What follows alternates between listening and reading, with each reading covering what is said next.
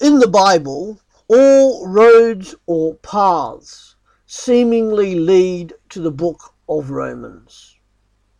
Paul here in chapters 5 to 8 is giving glimpses from different angles about the Christian living under and within grace. Grace being God's unmerited favour to those who are undeserving sinners. It's like Paul is creating this fabulous stained glass sphere depicting life for the Christian believer who is now under grace and has Jesus as their Master and Lord. In our passage from Romans 8, we come to yet another angle with yet another scenario. This passage of the Bible is diamond encrusted gold, the purest of gold and clearest of diamonds. Some people consider that speaking about this passage is akin to somebody trying to describe Beethoven's Ninth Symphony with mere words. If that were true, then tonight we have the Ode to Joy. But we start with prayer. Father, we thank you that we can meet together around your word to learn from it, to be transformed by your Spirit who lives within us. Help us as we think about this, as I speak and others listen, and I also listen, so that we may know that we have met with you, the living God, through the pages of this your word. Amen. We live in a troubled world. I'm sure you are aware of that, as did the original recipients of Paul's letter. Now, Paul is assuring his Roman readers that even when the trials of life hit them, God is secure and their salvation is assured. Despite what anybody can do to them or what troubles they may have to endure, God is secure and their salvation is assured. The Apostle Paul, the great Apostle Paul, is assuring his readers, the Roman Church, that God will not separate himself from them during their pains and trials of life. I wonder what you're undergoing currently in your life. Suffering comes to us in all ways, one way or another. 3 weeks ago I visited the funeral of John, a dear friend who died of cancer. This last week I spoke at a funeral for the father of Kathy, who had a long terminal illness, and eventually he died. Suffering of varying degrees is common to all people of all time and of all cultures, whether it is self-inflicted or inflicted by others. Troubles and sufferings unite all of humanity. It is a common denominator. And of course, there are no easy answers. With that said, let us look together at this most wonderful piece of Scripture. Let me read from verse 18 to 22. I consider that our present sufferings are not worth comparing with the glory that will be revealed in us. For the creation waits in eager expectation for the children of God to be revealed. For the creation was subjected to frustration, not by its own choice, but by the will of the one who subjected it, in hope that the creation itself will be liberated from its bondage to decay and brought into the freedom and glory of the children of God. We know that the whole creation has been groaning as in the pains of childbirth right up to the present time. When God finished his creation, it was a good creation. Just as Adam was made in the image of God, so are we. But because of Adam's sin, this imperfect world, including us, bears the mark of sin. The creation is fallen and marred, as are all humans. Creation is groaning. There is suffering and death, there is pain, all of which is of course the result of Adam's sin. It is not the fault of creation itself. Note the words Paul uses to describe the plight of creation. Suffering in verse 18, pride verse 20, bondage verse 21, decay verse 21, and pain verse 22. However, this groaning is not a useless thing. Why? Paul goes on to compare it to a woman giving birth. There is pain in giving birth, but the pain will end when the child is born. One day, creation will be delivered, and the groaning creation will become a glorious creation once more. As people of the kingdom, Paul exhorts his readers to not focus on the sufferings of today, but look forward to the coming glory. Paul says that today's groaning bondage will be exchanged for tomorrow's glorious freedom. And then the members of the kingdom groan. Let me read from verse 23 to 25. Not only so, but we ourselves who have the first fruits of the Spirit groan inwardly as we wait eagerly for our adoption to sonship, the redemption of our bodies. For in this hope we were saved, but hope that is seen is no hope at all. Who hopes for what they already have? But if we hope for what we do not yet have, we wait for it patiently. The creation groans, as do we. The reason we as Christians groan, writes Paul, is because we have experienced what he calls the first fruits of the Spirit.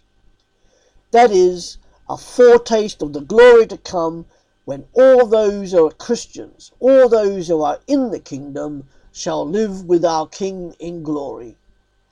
Just as the nation of Israel tasted the first fruits of Canaan when the spies returned in Numbers chapter 12, so we Christians have tasted the first blessings of heaven through the ministry of the Holy Spirit.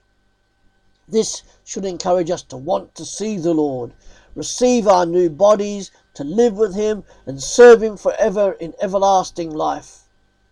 We are waiting for this great adoption, which is the redemption of our bodies when Jesus himself returns again. This is the thrilling climax to the adoption that took place at our conversion, when the Spirit of adoption gave us the standing of an adult in the kingdom of God. When Jesus returns, we shall enter into our full inheritance. Meanwhile, we wait and hope, as Paul writes here in Romans 8 verse 24. What hope is this, we ask? It is the blessed hope and glorious appearing of the great God and of our Saviour Jesus Christ. The best is yet to come for us. As Christians, people of the kingdom of God, as God's children, we should not get frustration as we see and experience suffering and pain in this world as we live in the kingdom. Paul exhorts that Christian believers should know and remember that the suffering of today will one day give way to eternal glory. Wow! And thirdly, the Holy Spirit groans. Reading from verse 26. In the same way, the Spirit helps us in our weakness. We do not know what we ought to pray for, but the Spirit himself intercedes for us through wordless groans. And he who searches our hearts knows the mind of the Spirit, because the Spirit intercedes for God's people in accordance with the will of God. Wow! And we know that in all things God works for the good of those who love him, who have been called according to his purpose. For those God foreknew, he also predestined to be conformed to the image of his Son, that he might be the firstborn among many brothers and sisters. And those he predestined, he also called. Those he called, he also justified. Those he justified, he also glorified. So creation groans. God's people groan. What about God? Is God a distant God who is not concerned with the sufferings of his creation or his people? By all means, no. Our God is not a distant God, but a personal God, a God actively concerned for his creation and his people. God is concerned about the sufferings we go through and the troubles we endure. God desires the redemption of his creation and his people. When Jesus walked the earth, he saw what sin was doing to men, women, and creation. And when he did, this happened. Jesus wept. Do you not think that is amazingly profound? God wept. Paul writes that God, the Holy Spirit, groans with us and that he feels the burdens of our weakness and suffering and he lifts us up. Holy Spirit is the comforter. He is the counselor. He is the helper who lives within us. And as we struggle to persevere, as we sometimes do, is it because we forget to ask for his help, his comfort and his wisdom? But the Spirit does more than groan. The Spirit prays for us in his groaning so that we might be led into the will of God. We do not always know God's will for us. We do not always know how to pray for ourselves. But the Holy Spirit intercedes for us so that we might live in the will of God even though we are suffering in some way. The Holy Spirit shares the burden with us as we endure and persevere. And now let me talk about the freedom for God. I'd like to concentrate here on verse 28. And I like the way the Message translation of the Bible paraphrases it. Romans 8, verse 28. That's why we can be so sure that every detail in our lives of love for God is worked into something good.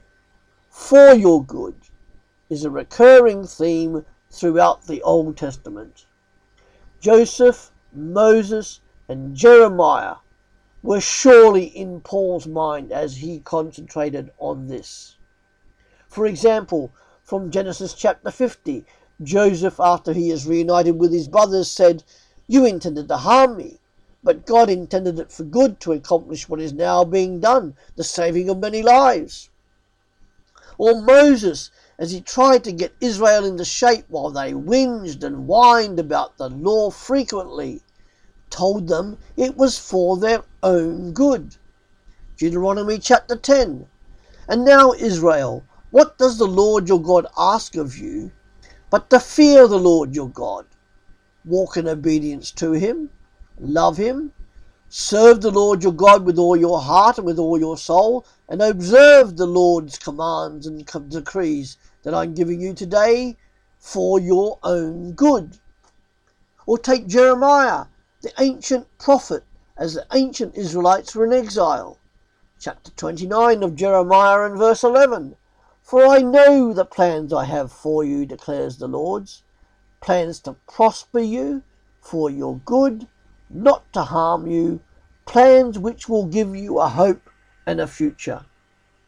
Millions of Christians over the centuries have taken great comfort and hope from Romans 8, verse 28. I wonder if any of the recipients of this letter recalled Paul's words to them when that horrible little man, the Emperor Nero, butchered the Christians in Rome just a few short years later after receiving this letter. I wonder what their response was, and I can imagine that they were comforted. Paul writes here, "In all things God works for our good." Now the phrase "all things" includes not only the good, the happy and the pleasant things in life, but also the bad, the unhappy and the unpleasant things as well. It includes evil, sickness and death. At the times when we are happy and things are going well, it's very easy to agree with this verse. But in times of trouble, this verse is hard to understand and still harder to believe. For the millions of Christians who have spent their lives in jail or have been killed for the faith, we cannot possibly say that all things have been for their good in this world.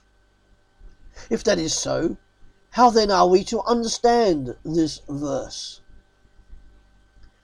Perhaps we should understand it this way. All the things that happen to us here on earth, God will work for our good in heaven. In the previous verses, Paul teaches about our future hope and future glory. Therefore, in this verse, the good that Paul talks about is therefore heavenly good, not earthly good. But having said that, it is equally true that God is concerned for our welfare in this earthly life. He cares for our bodies, our health, even our food and clothing. When God allows trouble to come into our lives, He usually uses that trouble to bring about some good result in our lives here on earth, according to both our writer Paul and to the Apostle James in James 1 verse 2 to 4. For example, I wouldn't be here if I hadn't had that stroke back in 2003. It is through troubles that our faith is tested and strengthened. Through various kinds of trouble, God disciplines us so that we might become more like His Son Jesus, according to the writer of the book of Hebrews, in Hebrews 12. And the most important thing to remember about this verse, verse 28, that's why we can be so sure that every detail in our lives of love for God is worked into something good. The most important aspect of that is that the promise given here is only applicable to those who love God, those who are His children and in His kingdom.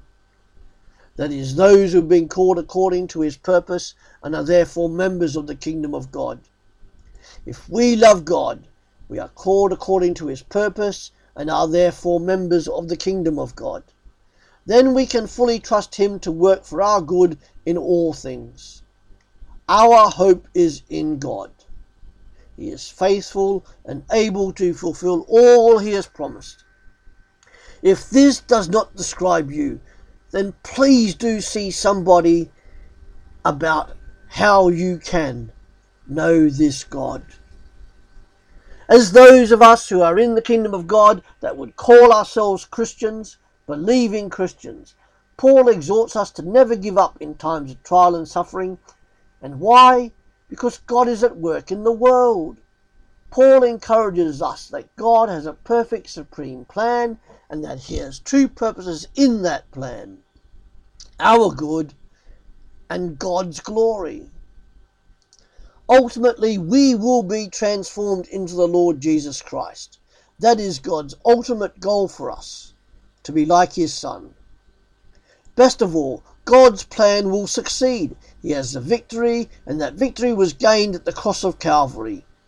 It started in eternity when He chose us in Jesus Christ.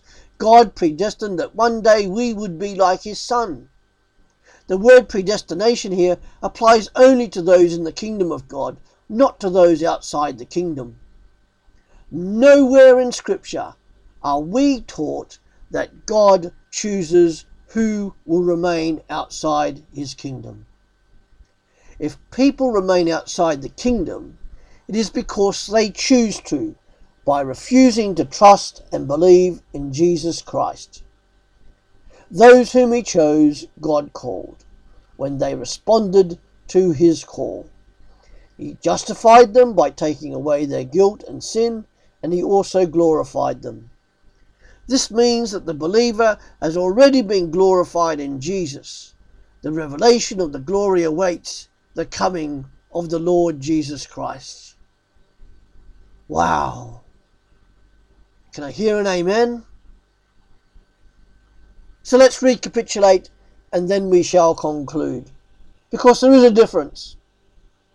There is no point somebody speaking here if there is no application given to us to go on with as we walk the Christian life under grace. We have seen together tonight that God is not distant, but He is close and personal, and that we know he himself has suffered. God cares for his creation and for his people through the ministry of God the Holy Spirit. Times of trouble may come, and we are being transformed into the image of God the Son, Jesus Christ. We have seen tonight that we will one day have freedom from pain and suffering. I can't wait. Freedom to truly live, to truly be alive. We also saw that there is to be no fear from separation from God. God is for us. Christ died for us. God, the Holy Spirit, lives within us, praying for us, guiding us, empowering us, and is the seal of our salvation. God has declared us his sons and daughters if we choose to follow him. Jesus Christ prays for us, and he loves us. Do you sometimes get discouraged and frustrated in times of trouble, as I do sometimes? I have to ask myself questions. Questions such as, how can we believers ever be discouraged and frustrated when we already share the glory of God? Our suffering today guarantees much glory for us when Jesus Christ himself returns in glory. How can we be discouraged when the God we love and serve, who has called us to follow him, who himself had great anxiety the night before he suffered and died on the cross? How can we be discouraged when we know that this Jesus rose from the dead and ascended back to the Father? Jesus still had his scars when he ascended. How can we be discouraged when this Jesus will come back again one day to gather us? Wow! And a final question. Where is God? What does he have to do with it? God doesn't shelter us in the sufferings and hard times of life because we need them for our spiritual growth. We learned about that back in Romans 5, and also for our transformation into the image of Jesus, God's own Son. And as we read in verse 28, God assures us that the difficulties of life are working for us and not against us. God allows trials and sufferings to come that they may be used for our good and for his glory. We endure trials for his sake, and since we do you think that he will abandon us? Of course not. That is just silliness. God, our personal God, he lifts us through the hard times. So, finally, how can we conclude? Folks, we all have troubles. There are no easy answers to most of them. I don't even have answers for my own troubles. My memory sometimes is like a sieve. Little bits get caught. Other days it's more like a funeral. Some days I have to put up with people falsely accusing me.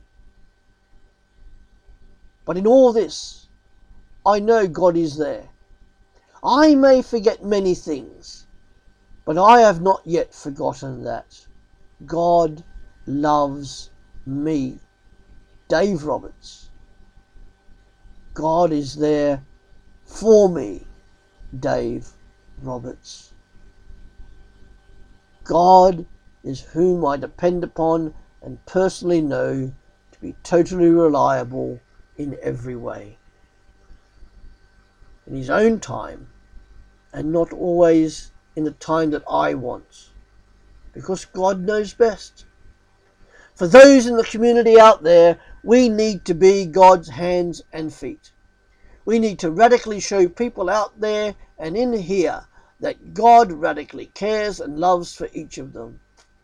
Too often people in need, both within the church and outside it, are shown care and concern for a little while, but gradually as time goes on, the caring and loving of that person diminishes and ultimately ceases. Dogged persevering to love and care is required. We can love and care for all using the power and imagination of the Holy Spirit who lives within us. If we do it in our own strength, we may help some, but we can't help all. We will grow weak. So we rely on the power of the Spirit. And all sorts of excuses are given for not showing care and love, but in reality there can be no excuse or reason. Not caring means not loving. Love is to be for all people, regardless of personality, conflicts, opinions, gender, sexuality, prejudice and bias. You don't have to agree with people's choices, but you do have to show you love and care for them. Lots of people, too many I would say, leave churches through the back door because they don't get the care they need and desire. Lots of people won't even listen to us because they see that churches and Christians are not showing love towards them or others they know. Again, too often I would say.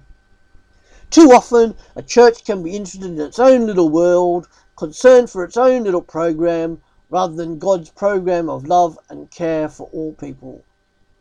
They are churches that look after only the interest of select people within its walls and community. The church is to look after all interests of all members of its local community and those who come within its own walls. If you are a Christian here, the troubles and suffering we endure are all part of living in the kingdom of God. It's part of life. It is as we look to the future, as we see that we are being transformed into the image of Jesus and to the supreme glory of God, not for our own glory. And I've heard some American preachers recently say that it is for our own glory. How wrong they are. In any pain and suffering we endure, we must not give up. We persevere. God perseveres with us because God has not given up on us, and neither does he or will he give up. God the Son died on the cross and rose again from the dead on the third day so that you and I may have this new life. Wow. And what's more, God the Holy Spirit comes and lives within inside us. Me, you, for it is when we are weak that God is strong. I don't know what you're going through at the moment. Hold on to Jesus. This is the Jesus who said, "Come to me, all who are burdened and heavy laden, and I will give you rest." The Jesus that will one day take our face in his hands and wipe away our tears. Oh, what a day! We will say it was all worth it. And yet, even though I know this, I still have the impudence to often cry out with frustration and confusion to the Father, "Why, Dad?" And then he assures me that he loves me with an everlasting and enduring love. But he never tells me why. As C.S. Lewis once wrote, "If God is wiser than us, his judgment must differ from ours on many things, and not least on good and evil. What seems to us good may therefore not be good in his eyes, and what seems to us evil may not indeed be evil." And finally, if you are not yet a believer in Jesus, please do see somebody about how you may take that step, or at least ask for some more information. Okay, church, let's go and radically love and care for other people that we meet or others that we know who need to see God's radical love and care in action. Amen.